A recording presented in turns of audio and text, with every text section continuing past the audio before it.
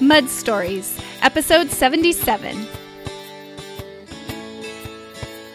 Your mercy floods my tired soul as you lift me out of my muddy hole. You wash me off with your sweet grace and you lead me to a safer place again. Who I was 10 years ago as an angry person was only half of the angry person who I was 10 years earlier than that. It was to me better than what I had come from, so therefore wasn't it good enough? I was desperate, honestly, because in my heart of hearts, I knew that there was more for me than the way I was living. I just didn't know how to get there. And trying to be more controlling of my life to try to minimize the anger wasn't working.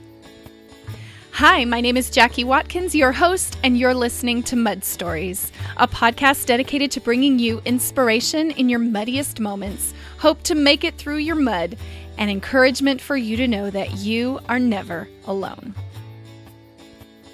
Hey friend, welcome to the Mud Stories podcast. I am so glad you're here this week. And to you who are joining me for the very first time, welcome. I am so thankful that you've chosen to spend some time here with me because honestly, it is one of my favorite things to do with you each and every week. And I'm excited today because we're going to be talking about something I think that applies to each and every one of us, and that is we all have something in our lives that's muddy. Maybe it's not a circumstance, maybe it's not an illness or tragedy, or maybe it's not failure that we're really going to focus on today. Really what it is characteristics in our hearts, in our lives, in our personality that keep us from moving forward. Things that make us feel stuck, that feel like it's beyond our ability to change. And today, Elisa Pulliam is here to share with us her journey, her muddy story of abuse and anger and her journey toward forgiveness and life change.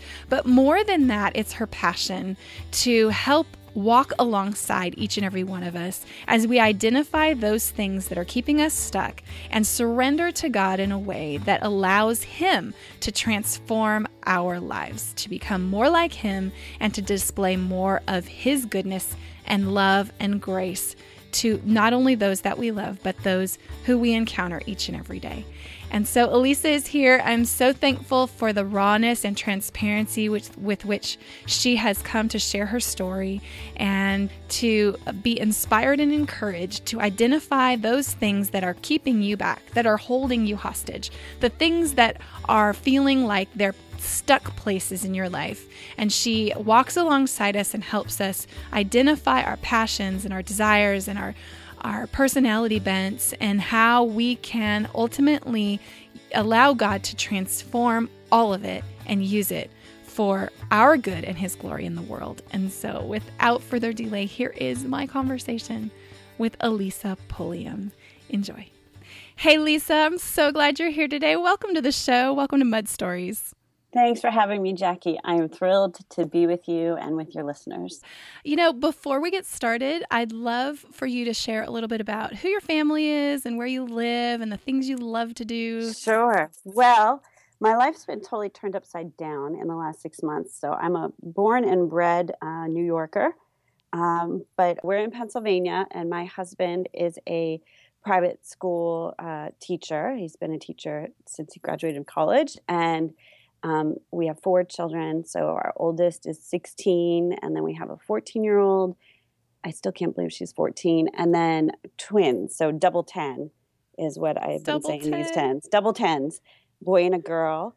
And they have transitioned to this new life remarkably. We're still a little homesick at times, but it's been a new adventure. And I'm thankful for that. Well, I know what it's like to have those middle school ages. They're just super fun. They say the craziest things. Yeah. Yes, they do. There's certain moments in which everyone's feeling a bit moody, and I don't really enjoy that. But I know. The laughter that we can have together, and with the littles kind of getting older and the bigs still having not moved out yet, I find myself treasuring, like savoring, I think is going to be one of my words this year. I just want to savor these moments. I feel my oldest is just about ready to fly the coop, and I'm like, no, how could it be? I couldn't wait till this stage, and now it's going to be gone in a blink.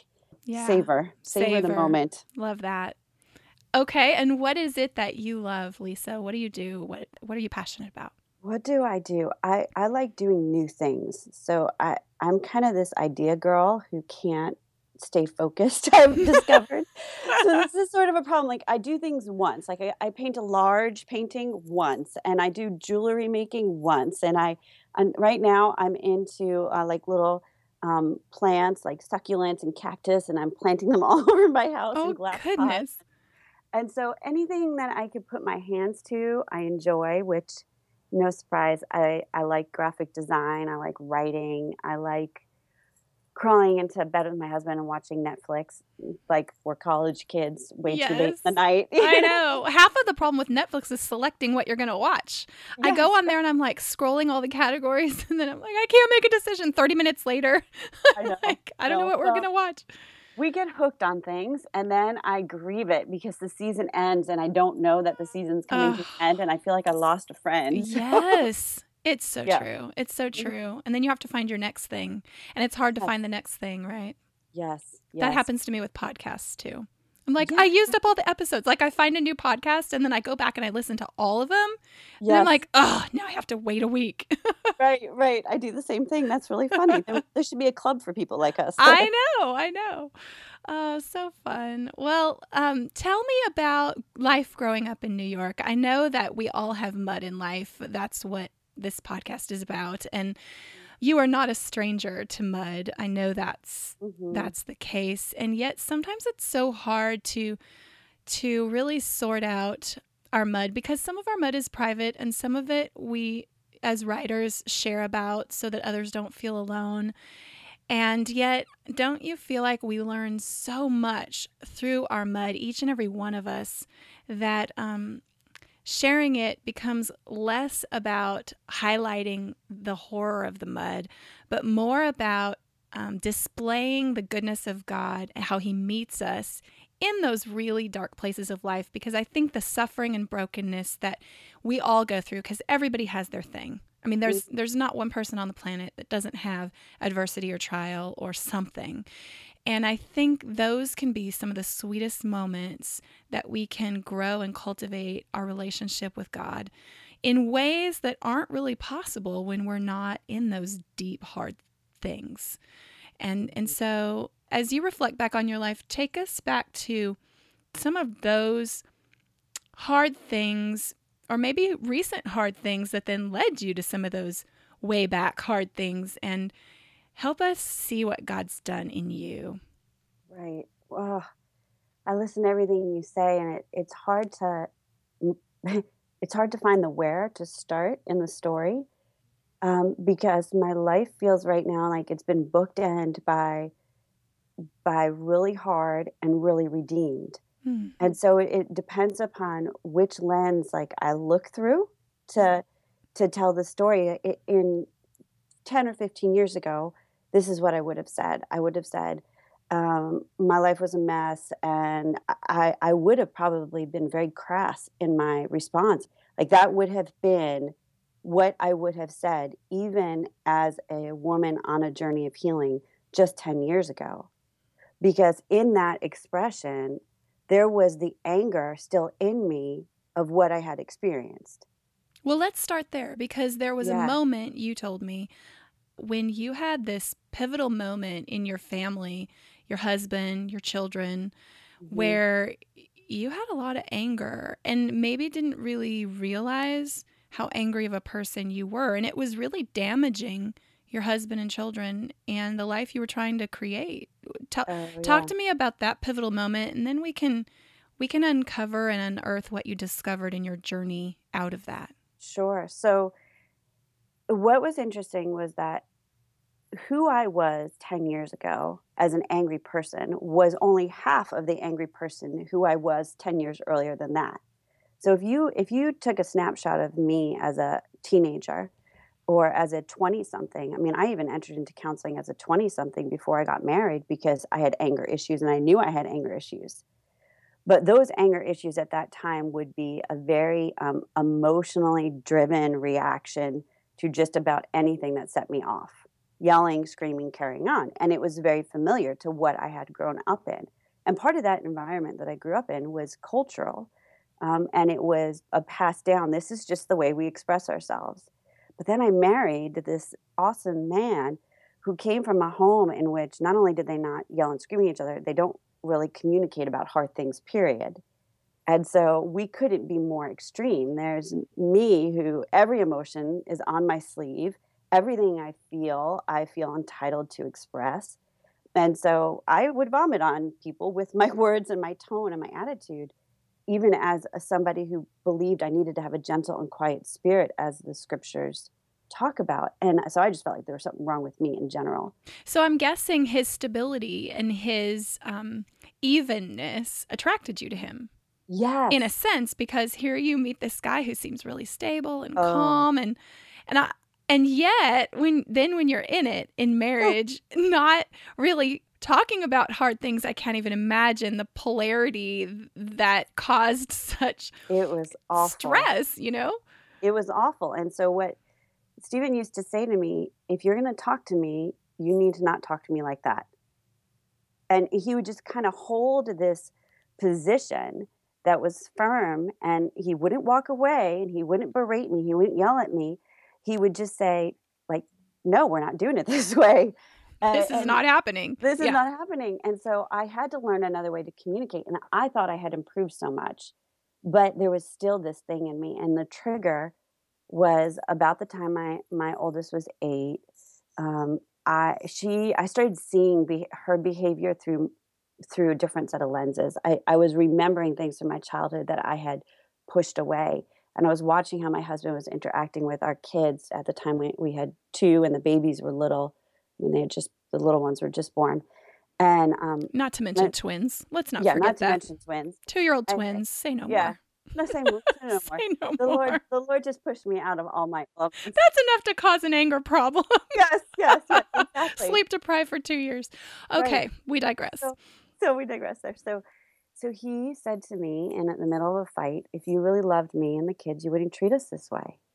And boy, you can imagine, if you wanted to trigger my anger, tell me something like that. Right. And I was like, I cannot believe it. I cook, I clean, I pay the bills, I get the kids matching clothes, they're signed up for activities. I'm doing all this, in my opinion, acts of love. But what was coming out of my mouth was not loving. It was harsh, and it was critical, and it was negative, and it was berating, and it was to me better than what I had come from. So therefore, wasn't it good enough? And I really stormed off mad, and we just happened to be going up to visit friends for a weekend. And I kind of told myself, I'm going to tell Emily about this and see what she has to say. Well, Emily said, I think he's right. I think you have a problem. I think you need to get help. And I write about this in Meet the New You, that, boy, I wanted to just throw the coffee back in her face. But because she had herself been a woman in progress, she was somebody that I highly respected, and thought, well, if Emily says this and my husband's saying this to me, maybe there's something to it. And we came home from that weekend. So she loved you enough to be honest. Yes, and still does. Let's park there a minute, because how many times would it be easy to be the Emily that just doesn't want to go there, you know?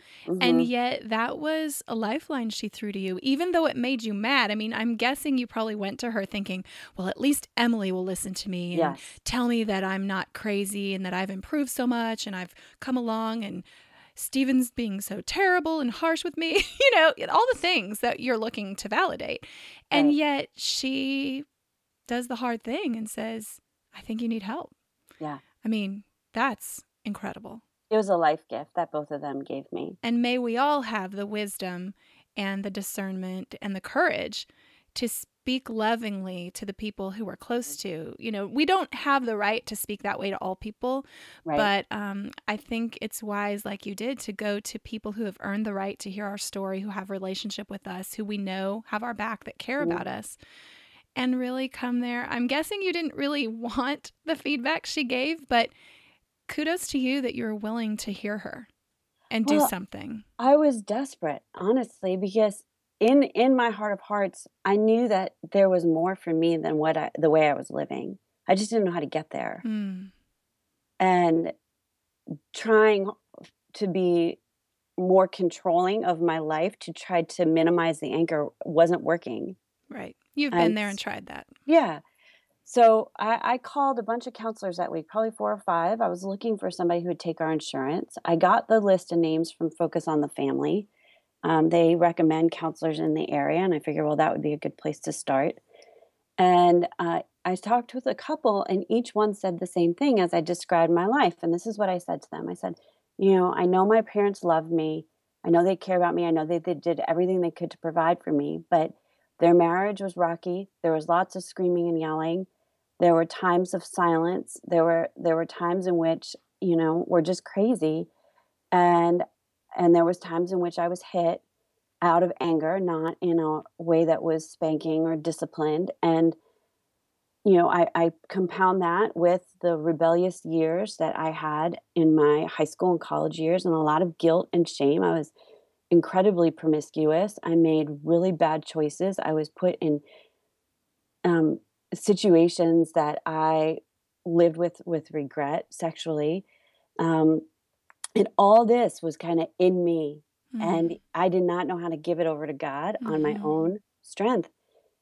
And I said to them, I don't know why this is all like on me now. I don't understand what my past has to do with right now.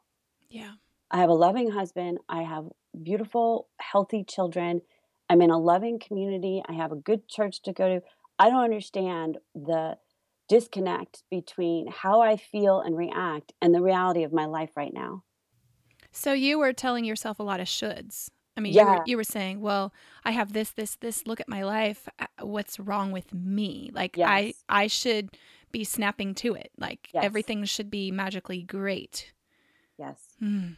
And it wasn't. It doesn't work that way. It wasn't Yeah. on the inside, and it wasn't behind the mask. So my husband saw what was behind the mask. Right. And I mean, there were stressors on us. We had people that we loved that were dying of cancer, that were our age at the time. And there were family strains that were happening at the moment. I mean, there was stuff happening on top of everyday life, but nothing that seemed to validate why I was feeling the way I was. And so each of these counselors, before I even got in a chair in front of any of them, said, you're suffering from post-traumatic stress from what you went through as a child. And I thought, isn't that like what people go through in war? Right. I didn't feel like I went through war. I mean, I would never equate what I went through like that. And the trigger for me was basically watching my husband and my daughter interact. And it was bringing back memories of my own childhood. Mm. And my reactions and my fears were just trumping truth. Mm-hmm. Well, because the stuff that happens to us when we're young and growing up, whether it be in our family of origin or in our experiences as young adults, when we put them under a proverbial rug, sweep them under a rug or pack them away in a box in a dark room in our heart, they're not innocuous. They're not in a sterile, closed, dry, think about it no more place. They do impact us. And that's one of the things that I love so much about your story, which I think will resonate with you who's listening today. You who, you might be understanding what Lisa's talking about. Maybe you have a past and you have a place where you've swept some things under the rug, or you've talked yourself out of the fact that anything that happened to you prior to today should really matter or impact how you move forward. And I think what Lisa's here to say is we really need to do some hard work to unpack that, because it's something that there can be so much healing from if we give God access to it and we decide to show up and do the hard work. Yeah. And see what happened for me, and I think it's possible for every one of us, is that giving it to God doesn't change the past. It doesn't erase those circumstances. It doesn't, it's still there. What happened to me is still there. But I no longer have to carry it with me into the future, because as I went back with my counselor and recounted my memories, gave them airtime with her and with God, I began to uncover beliefs and fears, especially, and identity pieces that were formed through my experiences. So, what did that work look like? I mean, you meet with a counselor in a room. My process was that I went every couple of weeks for 9 months, and we'd sit down and she'd say, "So, how are things going? What do you want to talk about today?" And sometimes it was focused on what we were dealing with in the moment, because you occasionally you need to clear. It's called clearing. You got to deal with what's happening right then and there before you can get to the bigger piece. Okay. And sometimes it was just going straight into some key memories of my childhood. And then I was with a Christian counselor, and we went to God in prayer during my counseling session. Now, if that's something you want to do with a counselor, like, I wouldn't say that's standard protocol. That was an opportunity for me that I took hold of. And in prayer, I would, with my counselor's support and encouragement, because it's hard to be courageous on your own, I find. We're better together. Yes.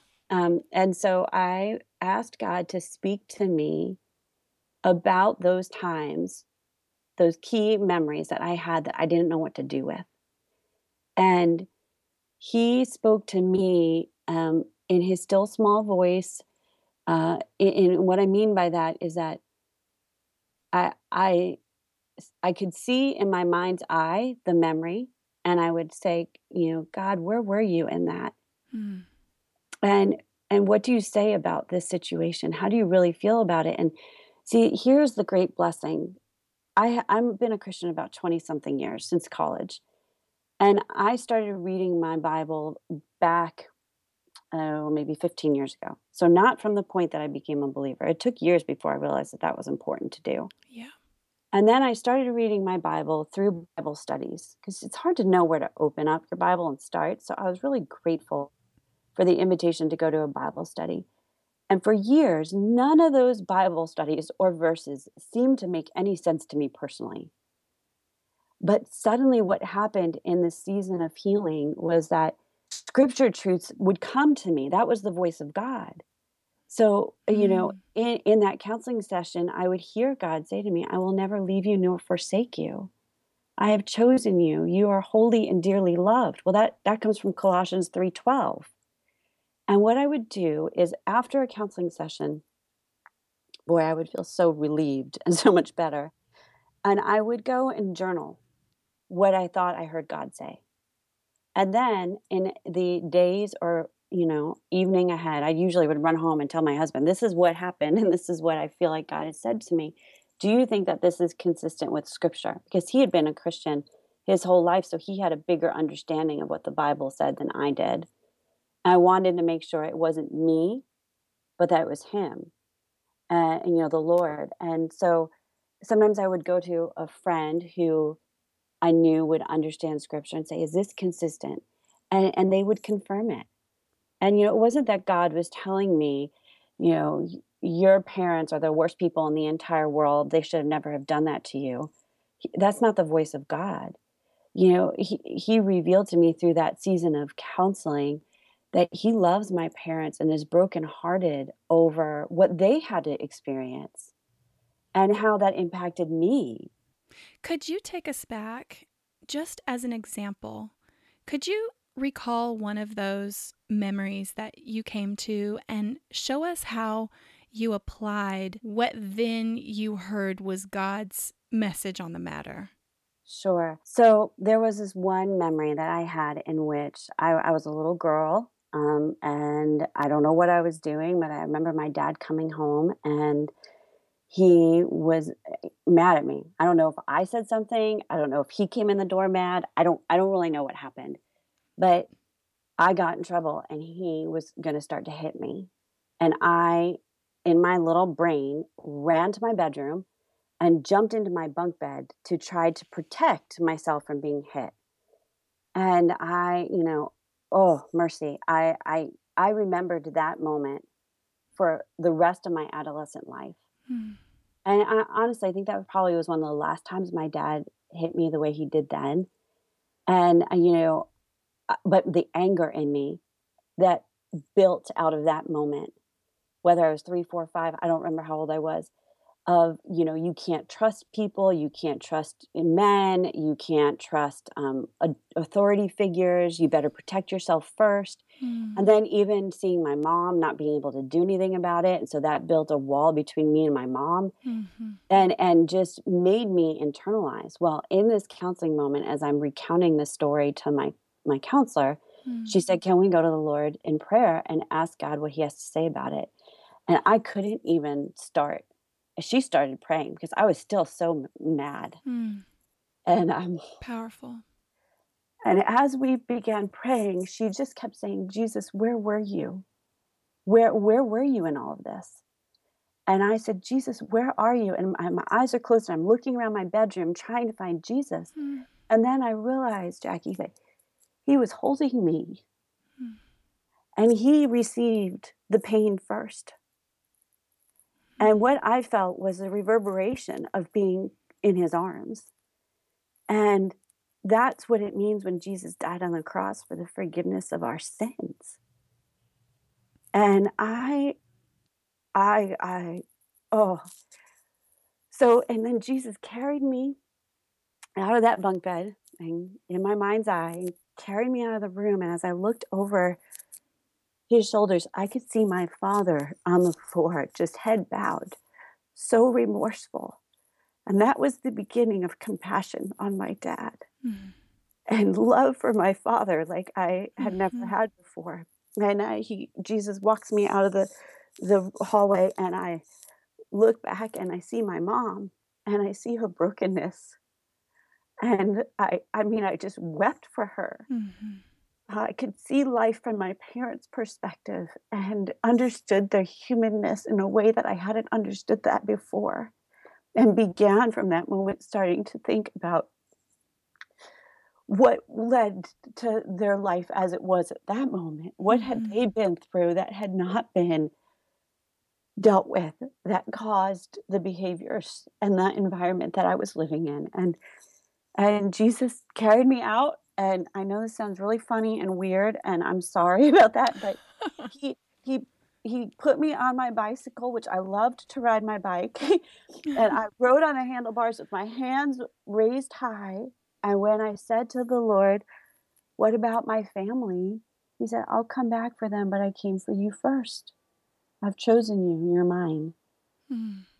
And that was the beginning for me of the anger, diminishing and beginning a life of humility and compassion for not only my parents, but for other people.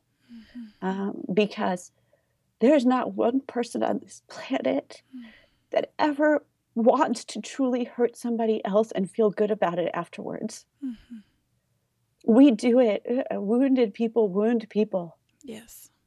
And Tell me about, as you are having these powerful experiences with your counselor, which she became such a gift to you, to lead you through toward healing that you hadn't even really imagined was possible. I mean, right, you didn't even really realize you even needed healing. right. It took a loving husband and a faithful, courageous friend Hmm. to motivate you to even pursue this, because I think some people really still perceive counseling as weakness. And why can't you get your stuff together? Why can't you just get over it? You know, all of the things that you hear in your own mind.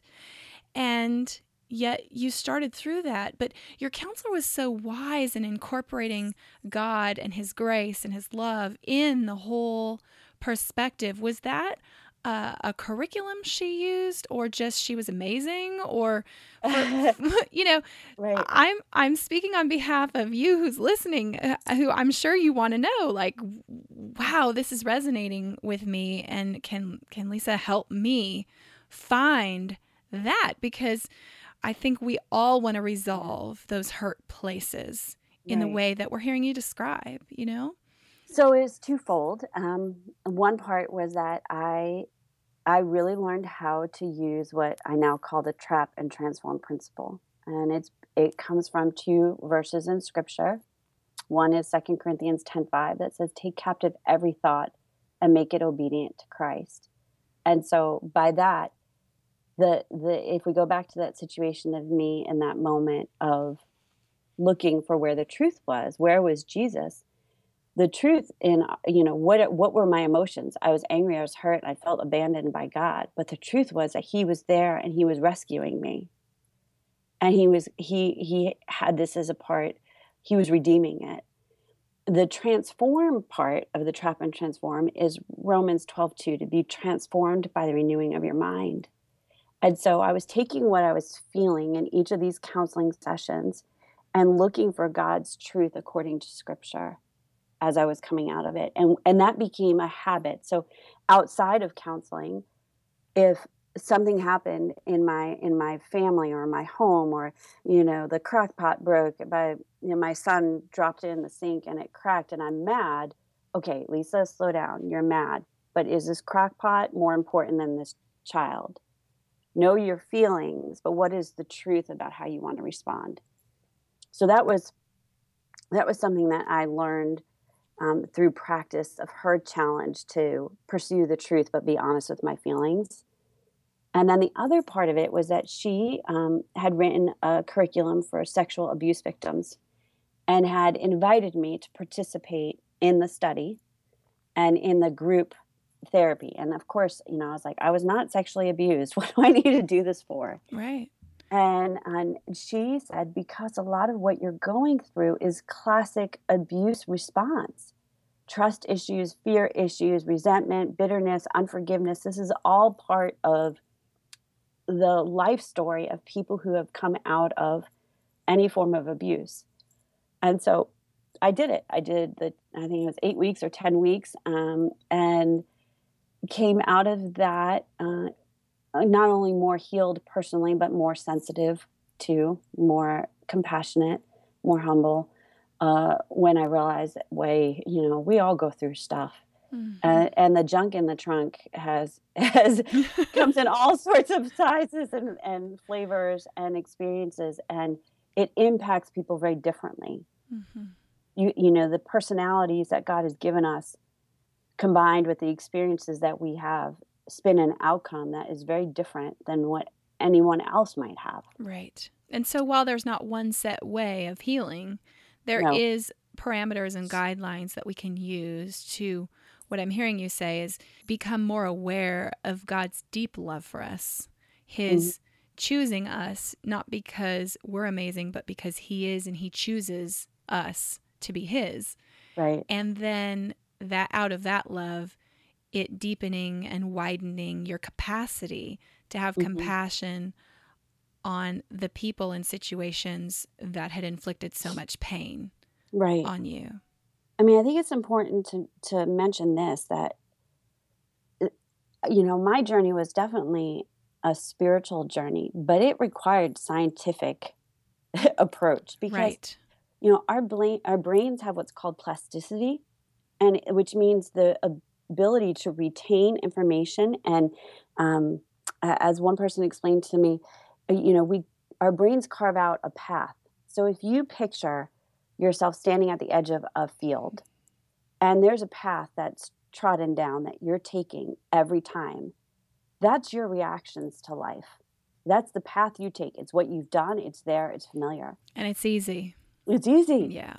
To go in a new direction requires pulling out a machete and chopping down that new path. And I would say that most of us might have a moment of adrenaline in which we're like, yeah, we're going in a new direction. Hey, the beginning of the year is notorious for that. Yes.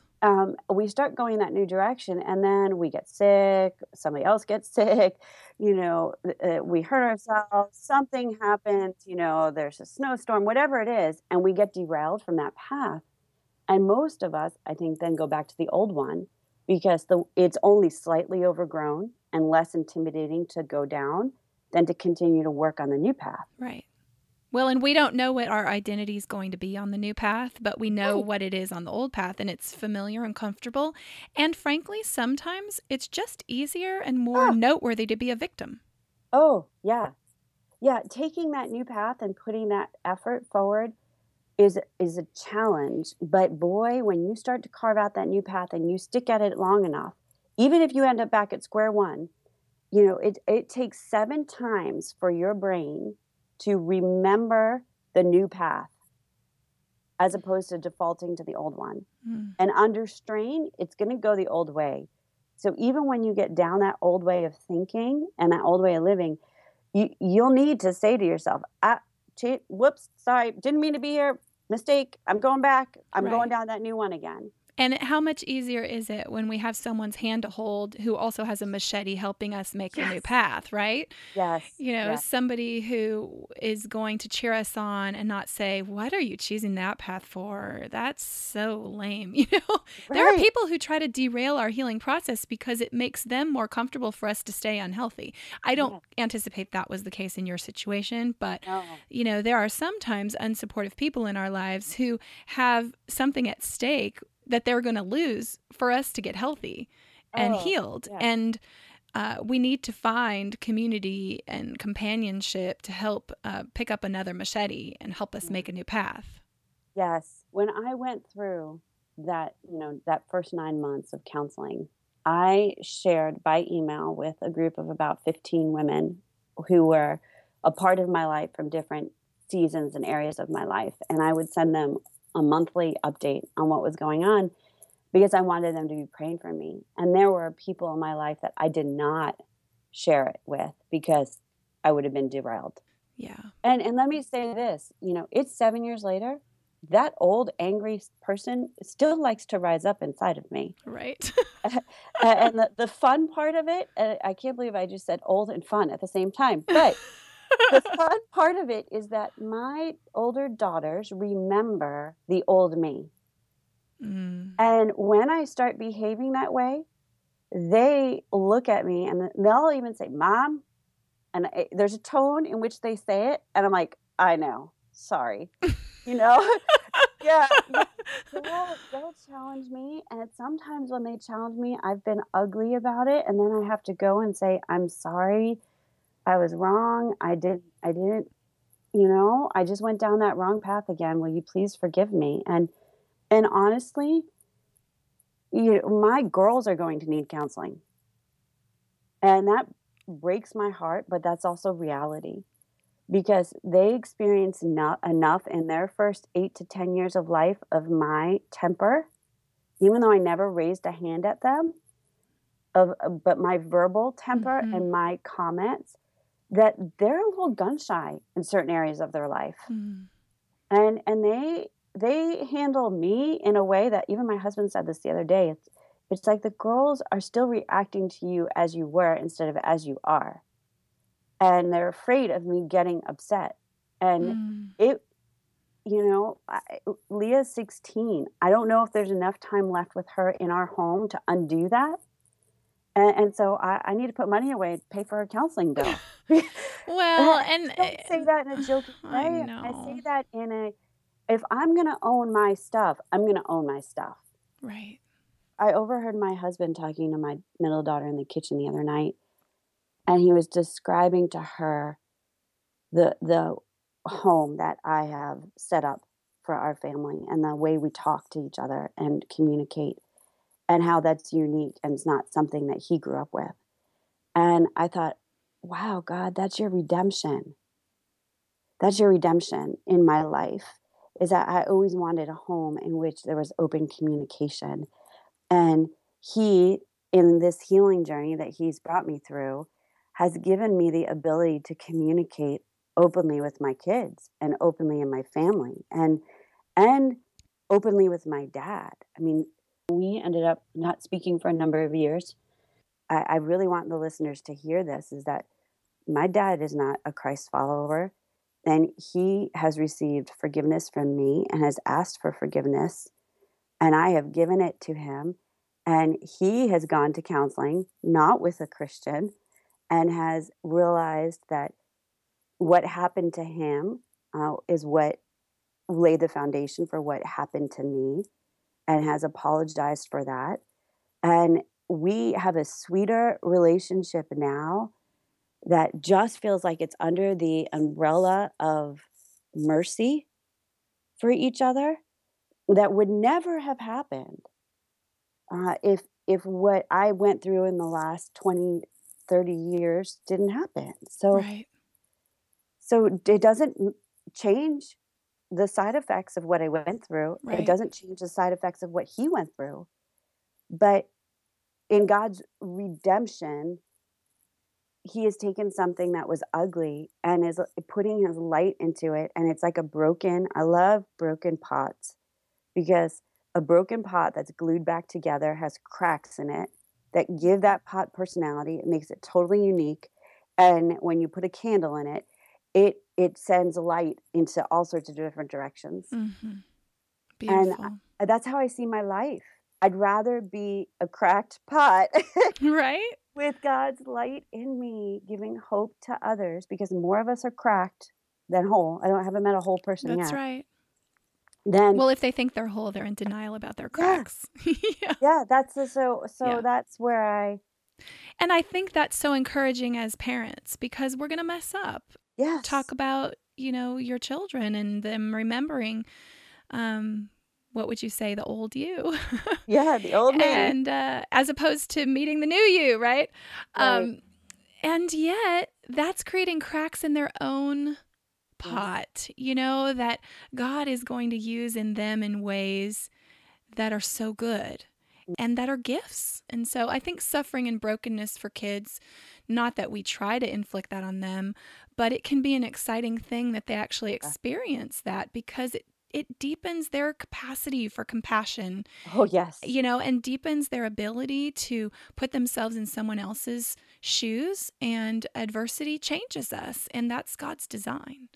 it's interesting. My daughter, we just moved here, and most people would never move a 16-year-old who is a junior in high school, but we did it, and she is not only surviving. It's been interesting. One of her closest friendships is with another 16-year-old who's the daughter of a woman who's had a very similar story to mine. And both of us as moms have been transparent with our girls about our lives and our current day struggles as a result of that. And now our daughters are supporting one another in that. And it was compassion and understanding for each other that really has bonded their friendship. It's interesting. So I think what you're saying Yeah. of, we can't spare our kids of suffering, nor in some cases, I think we like to put a mask on and cover it to keep their innocence. But Mhm. I've taken the approach of transparency from the very beginning. Yes. And it really can be a gift. Them being broken can be a When I gift. say transparency, I've had to learn what that means. I don't mean the play-by-play description of what happened to me in any regard, abuse or my promiscuity or my behavior overall. I mean broad sweeping strokes and God's redemptive hand. So this is what I did, or this is what happened to me, but this is what I've learned since that time. Right. Well, because if we come across to our children as everything is perfect and rosy and happy, then when they inevitably hit suffering and brokenness and failure in their own life, they're not going to think that we're people they can come to, because they're not going to think we can relate to them. Absolutely. You have recently released your very first book called Meet the New You, a 21-day plan for embracing fresh attitudes and focused habits for real life change, which I love that you've lived real life change and describe some of that to us today. In closing, I'd love for you to talk a little bit more about forgiveness, because one of those 21 days that you focus on is choosing forgiveness. And you write, forgiveness is about remembering and releasing. Choosing to forgive is like snipping hundreds of wires connected to the bomb hidden in your heart. Unforgiveness wires our souls to the past for explosions in the present. And I just loved how you painted that picture. And I know this is an area, you've already talked about it a little bit about your dad.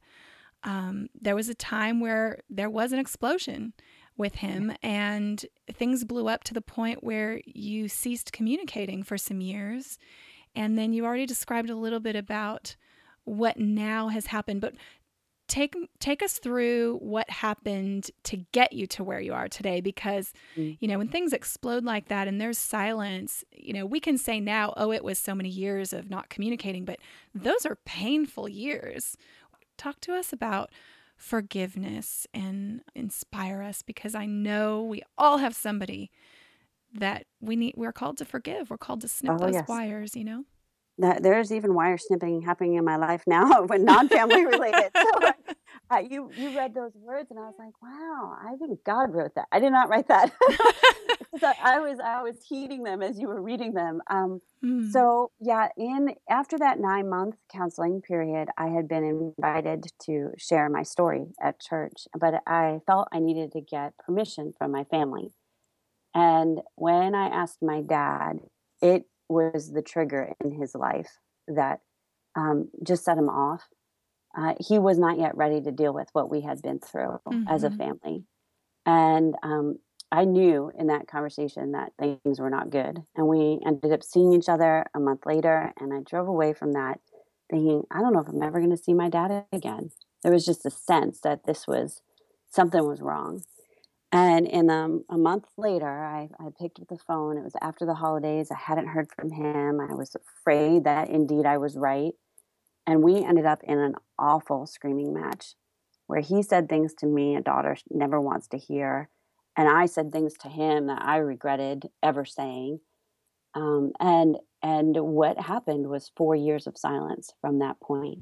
And about 2 years into that, I went back into counseling because I really did not know what to do with this. I felt orphaned. I saw God working based on what people were saying to me that was counter to the things my father had said, but I still could not figure out how to deal with this. And I had read, I was in a Bible study, I think it was a Beth Moore Bible study, where she talked about forgiveness and the decision to forgive even if you can't have contact with that person, because it's something you do between you and God as the first step.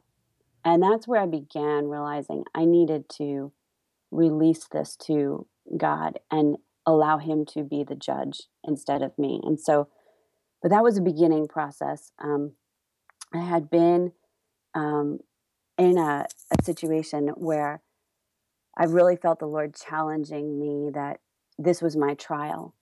But because it wasn't cancer or death or financial loss or a broken marriage, I didn't know how to label it as a trial. Right. But it was my trial. And a trial is something that tempts you to doubt God's sovereignty and doubt his love and doubt his provisions and ask the why me question. And in that experience, I really had to learn how to ask God, okay, well, how can I glorify you in this? What do you want to do in me through this? And I was challenged to really, was my faith just about me feeling good, or was it about being faithful to God, even in the tough stuff? And I said, Lord, okay. I didn't say yes. I said, okay. And in the 6 months to 2 years that ensued, I began to realize I needed to get to a place of honestly forgiving my dad in order to be faithful to God. In the process of forgiving, when God says, you need to forgive others as I have forgiven you, I needed to be obedient to that. Right. There's not an asterisk on that, like an exception. There's no exception. But I didn't understand what forgiveness was. So that was really challenging. And I ended up getting alone with God for 24 hours and decided to recount alone with him. This was not in counseling. Every memory I had and every reason I had to be angry, period, with everyone. And in particular, with my mom and dad. And I just wrote it out. And I went between reading scripture. I read the whole book of Isaiah in this 24-hour period. I don't know why Isaiah, but that's where I was. And journaled and actually did some pastels and prayed and cried and allowed myself to scream at God like the way I wanted to scream at my parents. And in the screaming, I began to understand that if this was my wrath over what I had been through, imagine God's wrath. Mm. If he's a good father, as the scriptures say, he was pretty ticked off. Mm-hmm. And in that, I realized mercy. I wanted God now to have mercy on my parents because I realized how much I loved them. Mm-hmm. And decided at that moment to say, you're going to judge them harsher than I am. So why am I going to keep on judging them? What's the point of me carrying out this anger built up inside of me and this judgment on them when God is Right. more than capable of handling it? Right. Because number one, he asked you to forgive. And number two, Yes. he asked you to do it because he knows that it will poison your own heart if you hang on to it. Exactly. And so that night was the beginning of me forgiving my family and my parents and other people in my life by owning what happened, seeking God's forgiveness for what my part in it, receiving his forgiveness because we can't pay our own debts. That's right. It's not about forgiving ourselves, in my opinion. God forgives us through Jesus's death on the cross. That's what paid the price for what we have done and what Mhm. those have done to us. We can't pay our own debt. Right. And so receiving his forgiveness and choosing to forgive my family. Now, I walked out of that weekend lighter, freer, calmer, but there would be triggers that would ensue over many, many months that would cause that to come right back to me. Mhm. And I'd have to remind myself, nope, we settled this. God, I know I settled this with you. I'm not going to pick this back up and take that ball and chain of unforgiveness and bound it to me again. It's yours. And what it did, the process of forgiveness, the process of settling accounts with God, which is really why I think he calls us to forgive others, is to settle the account, allowed me to move forward with that bomb deactivated. Right. And my anger hasn't been, it's 1% of what it used to be.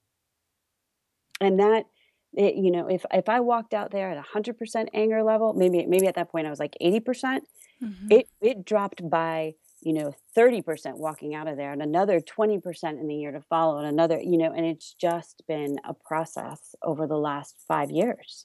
Well, and it sounds like that is hard work of killing your own pride, killing your own need for revenge, killing your own feelings of injustice. Yeah. You did that hard work and then were able to release the results to God in as far as dealing with those who hurt you. Mm-hmm. And there was freedom. But in that freedom, Lisa, you still had silence with your dad. It didn't Oh, yeah. solve that, right? No, it didn't solve that. God was so concerned with dealing with my heart. I'm Right. so thankful for that. It was 2 years, two Yeah. more years of silence. And actually the day before I heard from my dad, I had actually been praying for the Lord to bless him and to make his provisions known and to have mercy on him. And I actually thanked him, shockingly, for that 4 years of silence that we had because I saw the gifts. I saw how I had healed. I saw the impact that my walking out in faithfulness before God, even though bad things were happening to me, was having on my children. It was a testimony. She still loves God even though this is happening. And there were people that were in my life that I began to realize God had provided them as father figures for my family that I would never have seen before. And so that season actually grew my faith because I realized that I could look at things from a human perspective or I could look at things from a God perspective. And Right. God's perspective is that he'll work in ways that we can't even ask or imagine him That's to right. work. We don't even know how to ask for that, the way he's going to work. And so how did you end up reconciling with your dad? How did that come about? He emailed me and asked for forgiveness and owned all of his stuff, which is a miracle. Out of the blue? Out of the blue. No way. Out of the blue. And he asked if he could see me. And I replied with, Dad, I forgave you long ago, which was one of the most favorite things I've ever said and ever typed in my entire life. Like, I already did it. Mhm. How good does that feel? Awesome. And I said, I will see you. And he and I met for lunch. He came down. He lived out of state, and we talked. And I said, tell me why you want to see me again. What brought this about? And I was very guarded. And I basically, this was not my doing. I didn't plan on saying this. I think God put this on my heart. I know He did. I said, Dad, if you want to have a relationship with me, you need to get yourself into counseling and figure out what exactly is going on inside of you that caused you to act the way you did to me. Mm-hmm. Not only in the past, but when we had our falling out. And I said, counseling, Dad, is not a lifetime commitment. It is an opportunity to reconcile the past so that you can be free for the rest of your life and live the life that you're intended, not bound by what happened and no longer controlled by it. And he said to me, he has said to me since, I never heard anybody ever talk about counseling that way. And lo and behold, he booked an appointment with a counselor the following week. And in the next year and a half, I had significant revelation about his life that he shared with me that puts together all the puzzle pieces. Wow.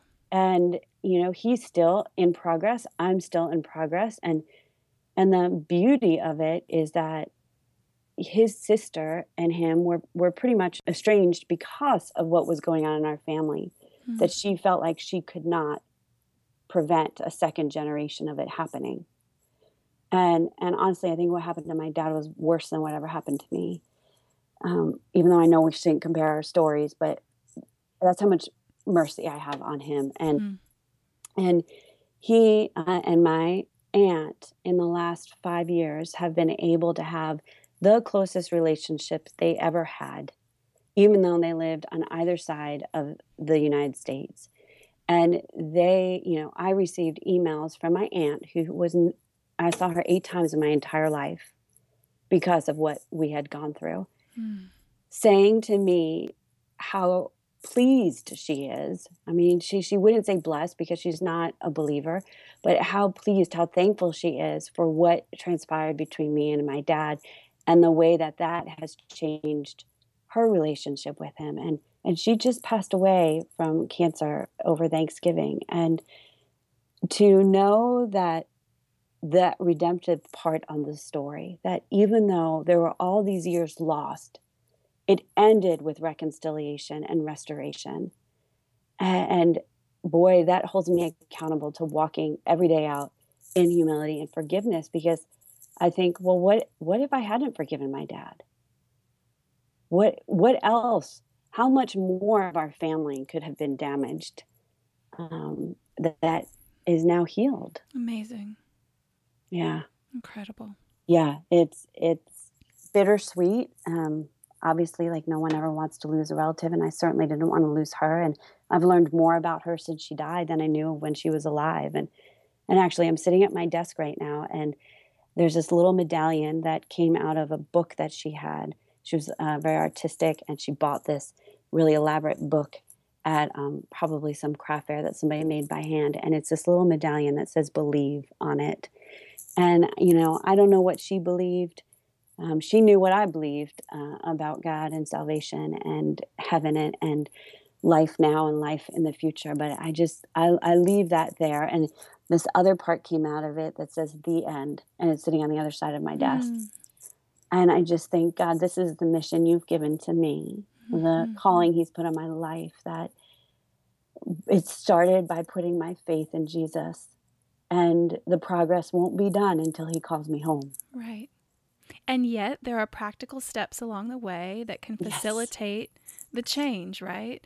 That can spur us on to being the best us that we can be. I'm so thankful to listen to a story like yours. I think gives us all hope that, we're not crazy, that we're having pain or trial or adversity from where we've been. We don't need to just snap to it. There are tools that we need to acquire and people we need to walk alongside us to help us sort through the healing and change that God really desires for our lives, to be more full and more able to display him and his goodness through our lives and what he's doing in us. And so I know you've just released this book, Meet the New You. I'd love to hear, as my very last question, where we can find it, but more than that, why you wrote it and why you were the one to write it. Okay, so you can find it anywhere books are sold. Whatever's convenient for you, go grab it. It is, let me say this about the book. It is not my memoir. It is a book about God and an invitation for you to have a fresh encounter with him through lots of questions and exercises that you can do. So it's a very practical book. Very practical. It's 21 days, short reading. You take as long as you want. There are good questions for discussion that I really believe we're better together. So to do this book with somebody else or in a group so that you can be discussing and praying and encouraging each other towards growth, I think would be fantastic. It's set up using life coaching insights. So moving you from where you are today, getting a vision of how God made you, understanding the obstacles standing in your way, looking for solutions that are very practical, time management, priorities, boundaries, space, forgiveness, and then a vision of, well, why are you here? And what is it that God's giving you an opportunity to accomplish? So I wrote this book because my agent told me to. Or my husband told me to. No, Lisa, you wrote this book because you've lived this book. I've lived. That's what I'm trying to say. Because I think in your story that you've shared with us, you've given us an example of change. Yeah. These are tools that you've lived, and that's why you were the one to write it. It is, but I didn't know that when I said yes to it. Right. It wasn't until I was in progress of actually writing it that I realized this is the book that I was made to write. And if it's the only book I ever write, it is the book that depicts what God has done in my life and creates a handbook for women and maybe men. I know some men who are going to read it. Right. To find a roadmap and a place of encouragement. It's the book I wish I had over the last 20 years. And yet I'm so grateful that I've been able to write it. So we're going to give a book away today. Yay! We're going to give a book away. And so if you're listening, all you have to do is go to the show notes of this page and leave a comment on my site right there and tell me and Lisa why you need to meet a new version of yourself. What is it that you're hoping God can show you, or that you want God to meet you in? And we'll meet you over there in the comments. We will meet you there. Yay! And if you want to tweet at us, you can find us on Twitter. I think I'm at Jackie_Watkins. Lisa, what's your Twitter? My Twitter is my full name, Elisa Pulliam. Elisa Pulliam, which your nickname is Lisa, kind of like my name's Jacqueline and I go by Jackie. Yeah. All right. Well, I cannot wait to meet you over in those comments. And I know Lisa is willing to hang out with us there. So tweet at us, comment. I can't wait to give a book away. And maybe one of you will meet the new you by going through her tools that she has to offer. So Lisa, thank you so much for coming to Mud Stories and bringing us to your mud and in and through and out of it. Thank you, Jackie. It's been such a blessing and honor, and just the right place to share as much of my story as I have. I don't think I've ever shared all these details this publicly before, but it feels like your place is holy and sacred, and that's where it needs to be done. Oh, well, thank you. I'm honored, and we are just longing for God to be glorified in the awesome work he does, meeting us in our hard places. And for you listening today, we want you to know, no matter what you're facing, God's going to meet you too. Mm-hmm. All right, Lisa, have an amazing week. Much love to you. You too, Jackie. Okay, bye-bye. Bye.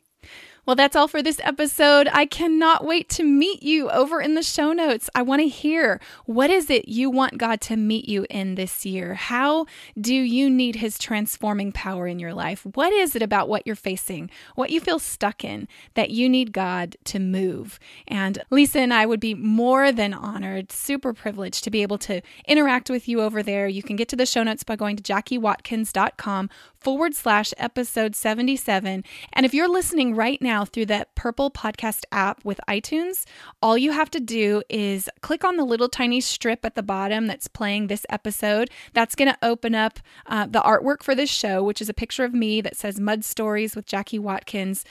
Click on the picture, and underneath is going to appear the text that describes this episode. I'm going to have a link there for you. It's going to be in purple. It's going to be JackieWatkins.com/episode 77. You can click right through there to get to the show notes page and leave a message for us. And we can't wait to meet you over there. And we'd really be honored to pray with you too, whatever it is that you're facing, that you need God's transforming power this year. What a privilege it'll be to see you there. And also, while you are on that page where the link is, underneath there's going to be a link that says subscribe or leave a rating or review for this show here. And it would bless me so very much if you'd be willing to subscribe to the show or leave a rating or review. And that is a link that's just for you. Click on that. It'll take you straight through to a page where you can push subscribe, and you can also click to leave a rating or review. Just type a few words, maybe one sentence. It is a way that shows iTunes that you like this show, and it helps them know to show it to more listeners in iTunes. And it's a way for more people to be encouraged by these muddy stories. And so share this show too with a friend. You know, if there's somebody that you think needs one of these episodes that's going through something hard, it would be such a blessing and a gift to be able to meet them in podcast form and encourage their hearts. It's my greatest desire to do that. And so, I can't wait to meet you over there, interact with you. Thank you so much for filling out those surveys. If you still would like to be entered to win one of 2 $25 Amazon gift cards or a 30-minute Skype session with me, I'm going to leave the survey open just a little bit longer. You can get there and give me your feedback. I just can't wait to hear from you. I want to know what you want. I'm going to be mixing some things up with the show, and I would love to hear your feedback. You can go to JackieWatkins.com/survey and join us over at the Mud Stories Gathering Facebook page, where we've been over there interacting and, talking about what we love, scripture we love, circumstances we're in. And if you are female, sorry guys, it's a female-only group, we would love to have you over there. And maybe I'll put that link there, underneath the artwork in the Purple Podcast app as well.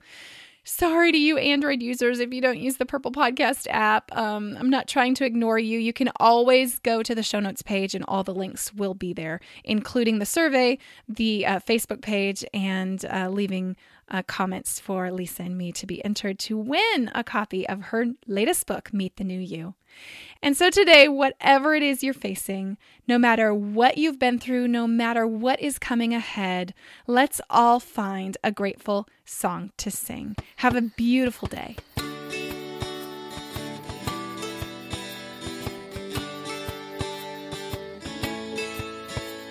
A never-ending marble fails to press upon my mind. I pull the shame that leaves me a little bit blind. I cannot see beyond the blame, and I never will find a way out.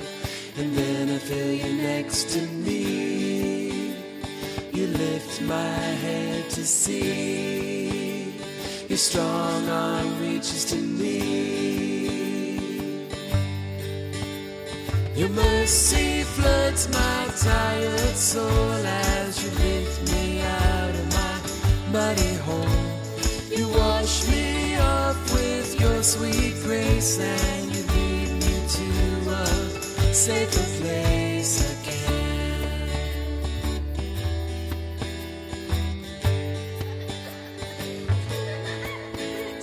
A never-ending marble fails to press upon my mind. I pull the shame that leaves me a little bit blind. I cannot see beyond the blame, and I never will find a way out.